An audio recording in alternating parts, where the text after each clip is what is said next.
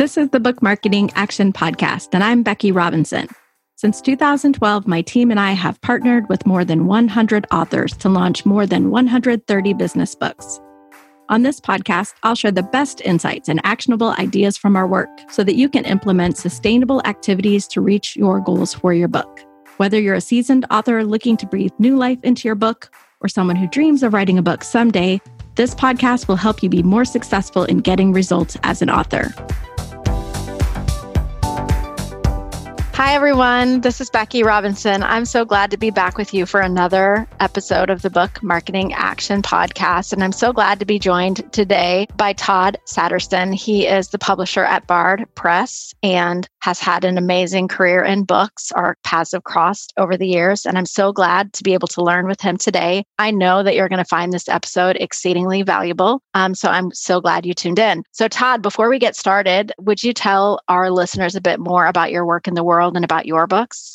As you said, I'm the publisher at Bard Press. Bard Press has been, this is our 26th year of publishing books. And we're a little bit different than the average publisher in that we only publish one book a year. And so titles like The One Thing, Let a Rub Book is Selling are probably books that readers would most recognize. Those are books that have sold over 2 million copies. And besides publishing books, I spend a lot of time just thinking about publishing, writing about publishing, and just trying to help authors, because I think they're the most important people, frankly, in the publishing process, navigate getting their book into the world. That is so awesome. And can you tell the titles of your book too? Oh, sure. So I wrote a book with Penguin Random House called The 100 Best Business Books of All Time. It's the best-selling book kind of in that category of people trying to figure out books that might be helpful to them in their professional careers. And then I also wrote Every Book is a Startup, which is a book about taking kind of lean startup and startup philosophy and trying to figure out how can we apply that to book publishing, because there's a lot of wonderful parallels that we would benefit from by taking some of that methodology into our world of book publishing. Well, hopefully we'll pull some of that knowledge into this conversation. And I'm just really looking forward to digging in with you. So we've talked before, Todd, about the importance of the author being involved in the marketing process. But I'm curious if you would share with our listeners about what you think is required for an author to successfully market and sell their book. I think it starts with the book itself. I think that if you don't get the book right, it doesn't matter how much advertising or marketing you do, the book's not going to be successful. So make sure that you get the book right. I think the most important thing I would say is spend as much time as possible making sure that you have the problem right, the problem that your book is going to solve. And if you get that right, then I actually think the marketing and selling actually gets a lot easier. I think your ability to pull the message from that book into the marketing and selling that you do ends up becoming, I'm not going to say easy, I'm going to say easier. I'm looking at you, Todd, and you have that book that you mentioned earlier, The One Thing, which is a book that's been published by Bard Press. You have it behind you. And, frankly, I've seen that book everywhere. Yeah. So can you talk a little bit about this idea that you have to get the problem right and how you think that book demonstrates that principle? Yeah. When I think about getting the problem right, I think that there's 3 questions inside of that. The first is, can you be clear as possible about what the book is about?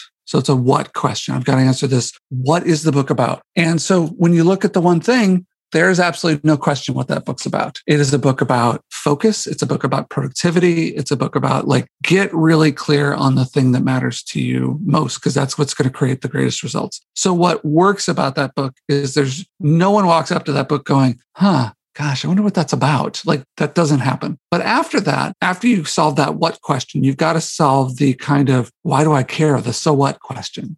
Why am I going to care about this book? What is different about this book? It's a productivity book. I've read a million other productivity books. You've read a million other productivity books. What is it that's going to make this book stand out as being different? So what's the so what? I've got to make sure that I have something for the reader to surprise them and make them want to read the book. And then there's the now what. And the now what's the utility? And it is, what is the thing? What's the processes and frameworks and techniques and actions that I can take? And every book has to have that as well. It's the difference between a magazine article and a book. A magazine article can just be interesting and we're happy, we're fine. But a book actually has to have that additional utility in it. So I know how to be successful. It has to deliver on a promise. The promise being, what am I going to be able to do differently that I couldn't do before? before I bought this book, before I read this book. And all of those tie into, you got to make sure that that problem, I've got to get the problem right and being clear about the problem, being surprising in some way about that problem, and then delivering on a really good solution or set of solutions that help me solve the problem that I have. That's really helpful, Todd. Thank you. In terms of like, how could someone think about that as an author in the work that they do? I would encourage them to go look at any book description. Go pick the favorite book off the shelf or go look it up on Amazon and go look at the book description. And I would make the argument that you're going to see those three components in every book description. You're going to see the first sentence is normally a very clear description of the world that reader's in. The second sentence is going to be what surprises them. And the third sentence is going to be literally deliver on what the person's going to get from it. So this is like super tactical kind of advice that I can give authors is answer those three questions in 3 sentences and make it your book description.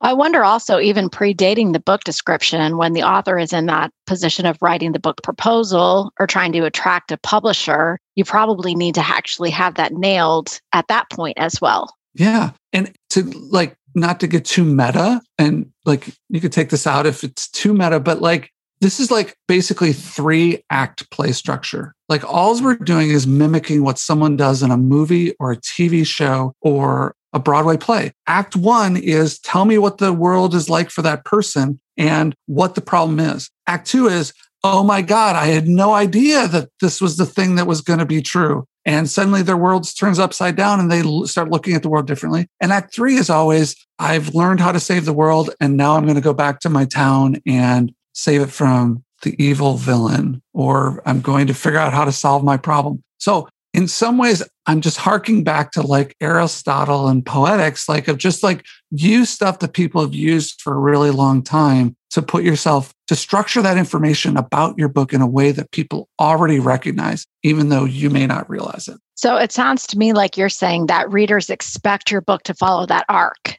and you need to give it to them within kind of the framework that they're used to reading. They're going to be looking for that. And if you don't provide that, then the book won't be satisfying to them. I think you can do it in the form of the book, and you can do it in the form of the book description, the pitch. I think it's interesting that if you asked a reader, are they expecting that, they probably wouldn't be able to tell you that. But we are so built for that, the information to be delivered in that way, that we are just putting ourselves in an even better position when we help the reader walk through that very common, what is it? So what, so what, now what? When you walk them through that process, they're going to go, oh, I get it. And I understand it. And they can very quickly then discern, is this book for me or not?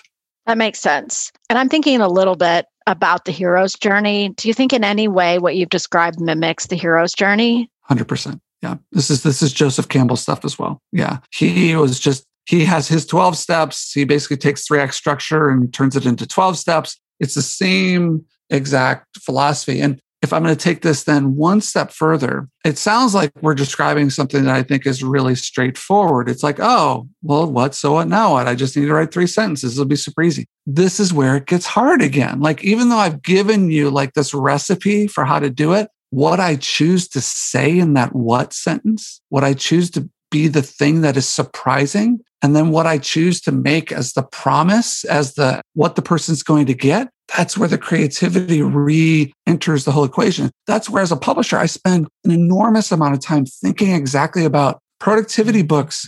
We've seen them, like there's thousands of them, and they all have slightly different ways that they go about looking at the problem of productivity. Sometimes it's focus. Sometimes it's habit building. Sometimes it's to-do lists. Sometimes it's time management. Sometimes it's energy management. Like, look at all the different ways that people have looked at framing that issue. So while we may have given you like this wonderful framework, just remember that what you plug into that framework is where it gets creative and interesting and where you can really differentiate your book in the marketplace. Well, we're going to come back to this when we talk about action steps later on, because I think this is a perfect action step as a result of today's episode. Todd, let's talk for a moment about the difference between selling books and marketing books, because I've heard you recently speak and you differentiated those two in a very powerful way. Well, I mean, I think that when we're marketing books, what we're generally doing is we're marketing the book, is we're creating awareness for it, right? When I think of marketing, I think of I've been interviewed by a podcaster. I have written a piece of content for my blog or maybe for another news outlet.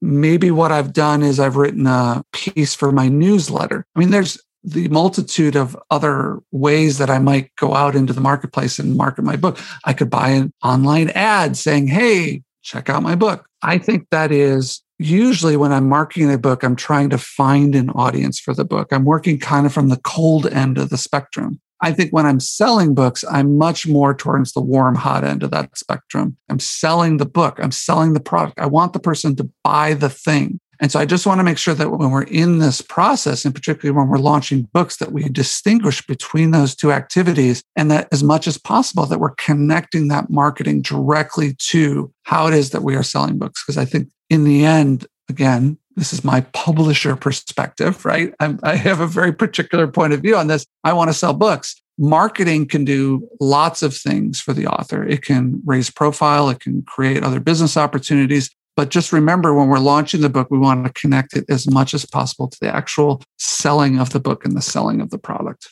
So can you talk a little bit about what that might look like? So if I'm an author and I am, wow, surprise, and I have a marketing plan, what does my sales plan look like? What I would do is I would literally open up a spreadsheet and I would start listing people and organizations that I can directly touch right now. I'd start with the absolute warmest, hottest group of people that are next to me that I know are going to be interested in what it is that I'm doing. I want to make sure there's a good, strong connection, or people who are just interested in what you are doing. There's the people who are interested in the product and what the book will help solve them with. But also understand early on in that process, there's a lot of people who are just going to want to support you as the author. And make a list of those people and get really specific. And I hope that list is 100 or 200 or 500 people. I think anybody can make a list of 100 people who can help them sell books when they launch. And so get very salesy and do a roll up and list the people, think about how many copies they could buy, and then think about what would be the offer. How would I want to talk to them? Is that a phone call? Is that an email, a direct email that I want to write? Could it be I know they're on my email list and the best way to contact them is just with a general email out to the newsletter, but thinking very specifically about that process. It's rather than trying to generate this kind of nebulous interest in the book from one side, it's coming from the other side. Sometimes I'll say to authors, I want you to imagine that I'm going to deliver 3 pallets of books to your house and I'm going to put them in your garage. And you don't get the parking spot back until you sell all those books. So what am I going to do? It's a very different kind of activity in getting those books out of my garage than doing air quotes right now, I'm going to market my book. I'm going to talk to somebody about my book. I got to do a really different set of things to sell books than to market books. That's a really very helpful image, partly because I've had pallets of books arrive at my office or my house before. And I think that one thing I want to take away from this conversation as a book marketer is a focus on how I can coach my authors about sales and marketing. Yeah. And I think that we don't talk about that much. We definitely talk about mobilizing networks and thinking about people who can help you, but not roll up your sleeves, you have books to move, and how are you going to sell them? So that's really helpful. So I'm curious, Todd, as it relates to sales and marketing, are there any tactics that you recommend that you think apply universally? Yeah, I've been thinking a lot about that question lately. And I was on a conversation with an author last week, and I did what you said. They said, what's the 3 most important things I could do? I gave them what I thought the 3 most important things were. And their immediate response back to me was, I talked to another author last week, and those things didn't work for them.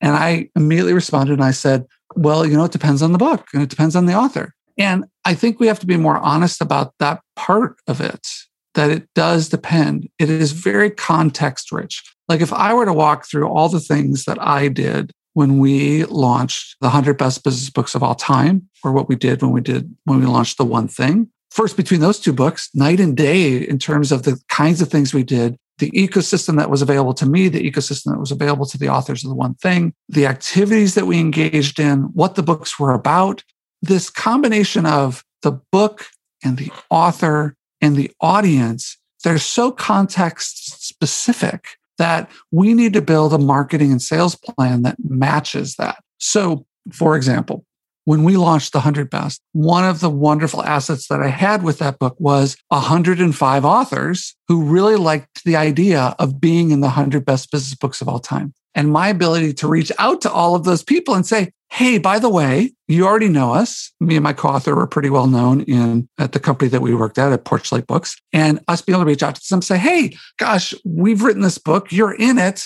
Just wanted to let you know. I'm going to send you a copy. Would love to figure out a way for us to help promote that. I still see authors who put that in their bios, even 10 years later, who say, this book that I wrote is in the 100 Best Business Books of all time by Jack Covert and Todd Satterston. So I'm still getting marketing mileage out of it 10 years later. But my ability, for example, to hold events at Harvard, Stanford, the Cleveland Library, and with a bookstore at Los Angeles with authors that we featured in the book, I was able to do events that there's no way, one, that those authors would be interested in any other context, but the fact that they were going to sit with other authors within the 100 Best Business Books of all time, and that we gave them an opportunity to talk about their book and why it was important, to interact with each other about why their books were important. How do I take that and say to you, Becky, who you have your book coming out, that, hey, Becky, what you should do is you should XYZ. Like, the context for that isn't good. But could I say to you instead, think about the readers, the primary person who's going to buy the book and who's going to be moved by it. And you probably already have, because you're writing the book and you're thinking about that person. Could you think about the leaders who might be interested in the book? And I use the word leader as someone who has the ability to move more than one copy. So maybe there's someone who they run a book club.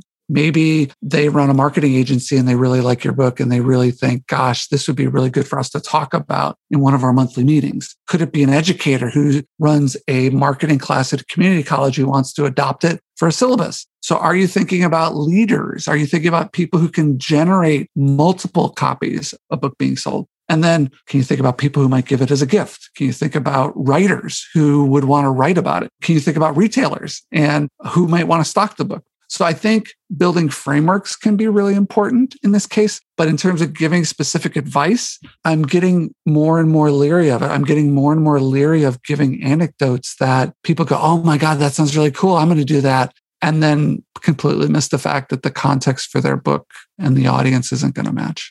That's so helpful. And I'm curious, as it relates to the One Thing, I know that one of the tactics you did for the One Thing was this massive airport promotion with posters and placements. And I think quite often business book authors think that that's the magical key to unlock massive sales. And what I'm hearing from you is it's not going to work for every book. Right. Because think about, like, if we just talked airport for 1 second, I would say 2 or 3 things about that. What's great about airport is there's a smaller number of books. Frankly, there's not the 30,000 titles in the Barnes & Noble. There's the 100 titles in the Hudsons. So your ability to be noticed, in particular, if you're on a table and you're in front of the store, that can be really effective. The kinds of people who travel tend to be more leader focused, like in that framework that I just gave. They tend to be people who run organizations, who want to adopt ideas. They tend to be very active readers. So it's a very good audience. It's expensive. It's 5-digit expensive per month to be in airports. And you're never going to sell enough books to cover the cost. You're going to sell hundreds of books, not thousands of books. So as a publisher, it's hard to recommend to an author based solely on book sales to say, hey, you should be there. But sometimes the additional business that they're going to generate from being in airports and being connected to those very specific individuals can be very effective for not just driving book sales, but also driving additional book things. So that's sometimes where you get into this wonderful gray area when you're launching a book where you have some unique abilities. You can put your book into the market and you can put it into interesting places where the book may have certain things that happen to it, but also your business may have certain things that happen with it. And I think the last thing I just want to say about airports, and I would say about this, about retail in general, is your book has to sell itself, like from the shelf. Like, if it wasn't designed as a product that you can put on a shelf face out, and that reader is going to get it from moment one, not just airports, but all retail, you're going to have a hard time. That's why book publishers labor over jackets and market and title and subtitle and all those things. So that's a lot about airport. But what I would say is it's another one of those things that can be very context specific where it can work in certain cases. Thanks for that. And obviously with COVID, the airport thing is less used. Airports, as we record this, we're 14 months in to the pandemic. And there was a point in time where airport traffic was down 90%. So that was not a particularly great venue to be in. We've returned about 60% of what it was a year and a half ago. And I think we're going to see those numbers continue to go up over the summer. But yeah, it's physical retail, talk about, again, context specific. It isn't just the book. It isn't just the author. It's what is going on at that time that is going to work for that particular book. So it's time specific too. Well, let's talk for a minute, Todd. You and I have spoken about this magical number of 10,000. Mm-hmm. And in previous conversations, you explained to me that a business book author who can sell 10,000 books in the first year is more likely to sell even more across the lifetime of the book. So can we talk a little bit about that data, how you gathered it, and why that number of 10,000 is so important? So it started with the question. What we're seeing in publishing in general is that backlist sales are becoming a larger and larger percentage of overall sales. And what backlist sales means are books that are more than 1 year old. If you look at the bestseller list in business, 7 out of those 10 titles, top 10 titles every week are going to be books that you've seen week after week after week. And so for a new author trying to launch a book, there's a very particular problem that we've got to solve, which is how do you gain traction for a new book marketplace where people really love the stuff that's already there. And if I'm 3 months into a launch, how can I justify as a publisher oftentimes where I'm publishing 10, 20, 30, 50 books a year, how can I justify staying with a book longer? And how do you then make the same argument to the author who's like, I tried it, it didn't work. And oftentimes we want to leave books faster than we should. That's my opinion. So I want to try to find some data to justify it. And so what I did is I looked at almost 7,000 titles in business and self-help. And I looked at 2 pieces of information. First was how many copies of a given title were sold in the first year that it was on sale, and how many copies were sold lifetime. So you kind of have an X variable and you got a Y variable. So my X variable was what impact, is there any relationship between that number of copies sold in the first year? And is there a relationship between that and number of copies sold in its lifetime? And I had heard this thing before, Becky, and I'm betting you have too. This kind of 10,000 copy number kind of tends to get thrown around a little bit, that if you can get over 10,000 copies, and some people will say just 10,000 copies in the marketplace, sold or free, or once you get past that point, you know if there's an audience for the book. So there's 2 key findings from this research that I did. The first key finding is that if a book does not reach that 10,000 copy mark in its first year on sale, that there's only a 10% chance, it's actually 11% chance, that it will ever sell more than 10,000 copies. That to me is pretty damning research. That's definitive research that says if you can't get the flywheel going for that book, you can't get enough momentum going, it's never going to escape the sort of the gravitational pull of all the other books that are out there and all the other things that we're paying attention to at any given time. So that's incredibly important. So I wanted to be able to give authors a goal. A lot of authors would love to have a goal for how many copies should I sell. So I think I could say, listen, if you don't get past that 10,000 copy mark, you probably won't ever. So really think hard about trying to get past that. The second part of the research, I think, is just as important, though, because what I looked at after those books that sold 10,000 copies in the first year, is I looked at a set of cohorts. I said, what about the books that sold 10 to 25,000 copies in the first year? And what about the books that sold 25 to 50? And what about the books that sold 50 to 100? And what I found is that in every one of those cases, if you could get past the 10,000 copy mark and move into one of those other cohorts, the chance of you selling even more copies ranged between 40 and 50%. So what I mean by that is if you could sell more than 10,000 copies, the chance of you selling more than 25,000 copies, you had a 42% chance of doing that. So it's just this idea that once the flywheel starts turning, you start building momentum for your book, you're actually creating better and better chances that your book will continue to sell more copies. And I think we know that. Like, I think we also know that, again, Becky, I bet you would confirm this, that the kinds of books that you worked on that get that early momentum, they start selling more and more and more, there's kind of a self-perpetuation to them. They find audiences. More people tell more people about the book. But I think you have to reach a certain threshold. And I think that's what's important about the 10,000 copy research. So Todd, I know that you believe that it's critically important for authors to invest in a book over the long haul. Can you talk to me about why and how that relates to the 10,000 copies in the first year? Yeah. So I also did some very preliminary research on looking at launches and what I think of launches as being how many copies did the book sell in the first maybe 8 to 12 weeks. And I did not see as distinctive relationship as I did looking at the number of copies that were sold over the first year. The predictability actually kind of falls apart. So what a book sells in that kind of, there's so many authors that want to make a bestseller list or they want to sell all 10,000 copies in that first week on sale.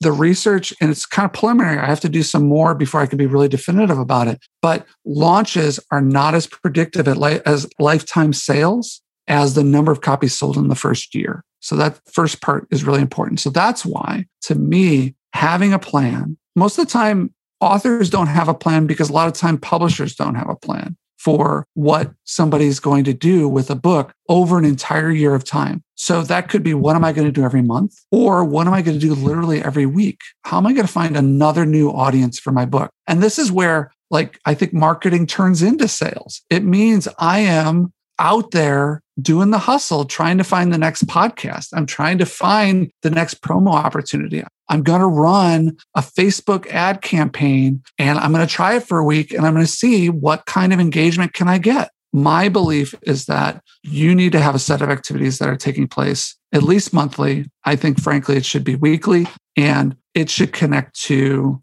what do I know about what's already happening after I get past the launch of the book? And how do I then adjust the activities that I'm doing? So it could be maybe what I want to do is engage the whole audience of people who've bought the book and I want to encourage them to read it. So maybe I have a public read where every week I'm going to read 2 chapters of the book. I'm going to do it as a Instagram live or a YouTube live. And I'm going to encourage people to come ask questions or hang out or hey, I missed this, or why did you talk about this? Answer questions live online. Encourage people to engage with the book so that they can then go, oh my gosh, this is really great. And then want to go tell someone else about it. How do I use the holidays? How do I use pricing? Frankly, how am I running experiments over that next year to see what are the tactics that are going to work as I try to get to the next point with my book? And based on our earlier conversation, it's unique experiments. Yeah, because because someone else has tried something, you can revisit something someone else has done, but it really has to be specific to the context and content of your book. Yeah. And I think what's great about hearing stories from other people who've done books is it's this really good this fodder for your creative process. So I could do something like that, or I could do something, or maybe if I modified it, I heard someone else do this other thing like that. So I think the anecdotes end up being this fuel for creativity.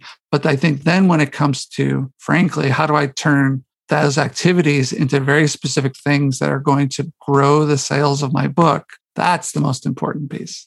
Wow. Well, so much good to think about here, Todd. And we want to make sure that we leave our listeners with some action steps. So going back to the earlier part of our conversation, you recommended that people answer 3 questions. What?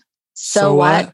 Now what? And now what? Yeah. So the first action step I'd love you to take if you're listening today is to take a look at your book description if your book is already out, see how it lines up to those questions. Or if you're in the process of preparing for a book proposal or preparing a book, you can really think through your book with those 3 questions. I think the second action step that I want to leave with you is that if you have a marketing plan, it's not enough. You also need a sales plan. And Todd's recommendation around a sales plan was to open a spreadsheet and start thinking about the people who can buy your book and how many they might buy your book. And to think about this not only from people who need the answer to the problem that your book is solving, but also the people who just care about you personally and what you're doing in the world. So as I think about that, my mom is going to go on one list. The content in my book may not be meaningful to her, but she cares about what I'm doing. And then some clients of mine might go on the other list. So I would encourage those of you who are listening to try that as your second action step this week. So Todd, tell folks how they can continue to learn from you. Sure. So I would say the best place is to come visit us at bardpress.com. We've got a blog where every week I'm posting essays about exactly the kind of things that we've been talking about today. And you can sign up for our newsletter in the footer of any page on the Bard Press website. Perfect. Thank you so much, Todd. I really appreciate you talking with me about these topics, and I look forward to our continued collaboration. Is there anything else you want to leave our listeners with today? I have deep appreciation for anybody who decides to write a book. So I have a deep love for authors. And so the last thing I would say is you've done so much work to write the book. Now make sure you put just as much love and effort and energy in trying to market and sell the book, because that's where you're going to have the impact. That's where getting your book out into the world and getting into as many people's hands is how you're going to make the change that you want to in the world. Thanks for listening, and I hope you'll subscribe today and tell a friend about our show. If you're looking for hands-on help to market your book or have a question you'd like to hear me answer here, please email me, Becky@weavinginfluence.com.